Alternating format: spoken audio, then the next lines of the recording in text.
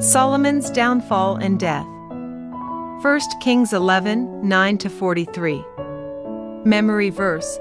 Let not mercy and truth forsake thee. Bind them about thy neck. Write them upon the table of thine heart. Proverbs 3:3. Notes.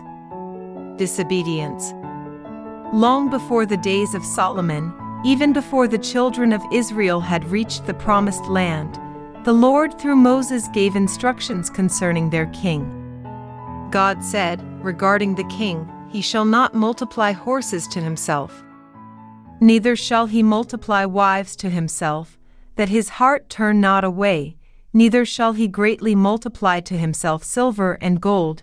Deuteronomy 17:16, 17. Solomon in his old age disregarded these plain instructions of the Word of God, and the Lord was angry with him.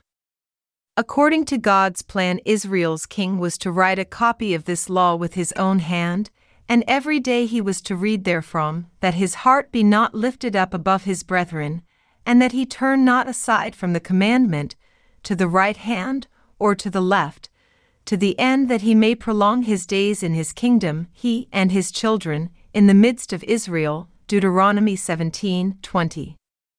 Not only did Solomon have the words of this law in his possession, but the Lord had also appeared unto him twice in special revelations and instructed him to keep the commandments. Not ignorant. It is plain to see that Solomon could not plead ignorance of the law of God. The instructions were simple and Solomon was filled with wisdom, but he failed to follow the instructions of God's law or to use the wisdom God had given him. Men and women today are also without excuse for their disregard of the Word of God. The Bible has gone into every land, and the Spirit of God is faithful to every soul, but still the majority of people are not walking in the ways of God. Some of them may plead ignorance, but they are all without excuse. Even though a person has never had an opportunity of reading the Bible, there is still no reason for him to be ignorant of the knowledge of God, because that which may be known of God is manifest in them, for God hath showed it unto them.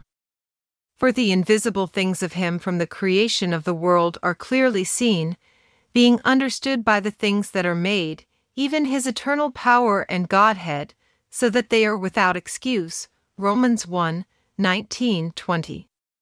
Special revelations in dreams, like those that Solomon had, are indeed wonderful, but are not given to every Christian. The great wisdom Solomon had came from the Lord, but a knowledge of the way of salvation does not require wisdom above the average, for it is so plain that even a fool can understand it. It is no wonder that the Lord was angry with Solomon, for he had received special revelations, he had been given wisdom above his fellow men, he had partaken of many wonderful blessings from the hand of God. Anger was justified because Solomon had turned against God in deliberate disobedience of his commands. We are living in an age of increased knowledge, and America has been especially blessed of God with wealth and great abundance, but the hearts of many today are also lifted up against God. Humility. Humility is a rare virtue. Solomon was very humble as a young man, and the confession from his lips at that time was, I am but a little child, I know not how to go out or come in. 1 Kings 3:7. Solomon also knew the value of humility, for his own words were, by humility and the fear of the Lord are riches, and honor, and life. Proverbs 22:4. He said, better it is to be of an humble spirit with the lowly, than to divide the spoil with the proud. Proverbs 16:19. He knew that a man's pride shall bring him low, but honor shall uphold the humble in spirit. Proverbs 29:23. It has been said that faith gets the most, love does the most, but humility keeps the most. To retain the blessings of the Lord, it is necessary to walk humbly with thy God. Micah 6:8. We are living in the last days when men are heady, high-minded, and lovers of pleasures more than lovers of God. 2 Timothy 3:4. Idolatry and compromise. When Solomon built altars to Ashtoreth, Chemosh, and Molech, the gods of the heathen, he no doubt excused himself by saying he was doing it to please his wives and create friendlier relations with the foreign subjects who came to his court. Perhaps it was somewhat the same idea that the leaders of the United Nations organization had when they refused to open their meeting with prayer for fear of embarrassing those members who did not believe in God. This spirit of compromise is an abomination to God. And the Lord was angry with Solomon. Shame on the man or woman who turns from the truth to please a wife, a husband, or anyone else.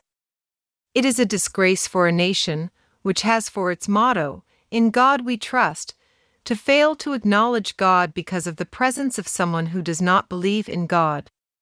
Let those who believe in God take their stand as Elijah did, who said, "If the Lord be God, follow him." 1 Kings 18:21. Riches. Trust not in oppression, and become not vain in robbery. If riches increase, set not your heart upon them. Psalm 62:10.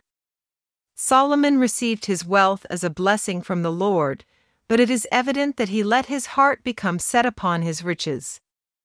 See 1 Kings 3:13. The Israelites complained to Rehoboam that Solomon had made their yoke grievous. From this it would seem that Solomon exacted greater taxes than was necessary in order to increase his wealth and maintain the kingdom. A faithful man shall abound with blessings, but he that mocketh haste to be rich shall not be innocent. Proverbs 28:20. Since God gives the power to get wealth, some suppose that gain is godliness, but we are warned against such reasoning, and are told, "Godliness with contentment is great gain." For we brought nothing into this world, and it is certain we can carry nothing out. And having food and raiment let us be therewith content. But they that will be rich fall into temptation and a snare, and into many foolish and hurtful lusts, which drown men in destruction and perdition. For the love of money is the root of all evil, which while some coveted after, they have erred from the faith, and pierced themselves through with many sorrows. 1 Timothy 6:5-10. Adversaries. The Lord stirred up an adversary unto Solomon. 1 Kings 11:14. God had built Solomon a great kingdom and had made him a great man, but he that plants can also pluck up that which he hath planted. God gave Solomon peace, but he was also able to take peace away from him. Samuel said to Saul, "The Lord is departed from thee, and is become thine enemy." 1 Samuel 28:16. Our worldly enemies can do us great damage, but how serious a matter it is to have as an enemy the one who after he hath killed hath power to cast into hell. Luke 12:5. The first of Solomon's adversaries was Hadad of Edom, the second was Rezin of Damascus, and the third was Jeroboam, a servant of Solomon and ruler of the house of Joseph. The first two enemies threatened from without, the latter from within the kingdom itself. God had promised Jeroboam 10 tribes after the death of Solomon, but it seems that Jeroboam tried to take the matter into his own hands during the reign of Solomon. Acting in advance of God's will never bring success.